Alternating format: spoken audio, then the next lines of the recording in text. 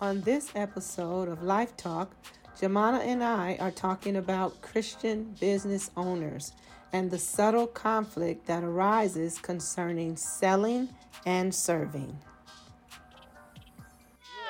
Never gonna serve. Right, It's I'm gonna trying all be a price on it. price for everything that I do. Just help them out. Yeah. But then I had to quickly change my mind because I'm like, me helping them out, I'm about to be in debt. Yeah. Because not to get wrapped up and taking it personal. exactly To a point that it it's offends business. you and hurts you. Yeah. It's nothing personal. I don't want your stuff being damaged or Yeah. ruined or whatever your product is that you have. You took your money, your hard-earned money, and produced this product or whatever it is that you have, and you want people to respect it. Yes. And if you don't respect it, then we can't do business together. Yeah.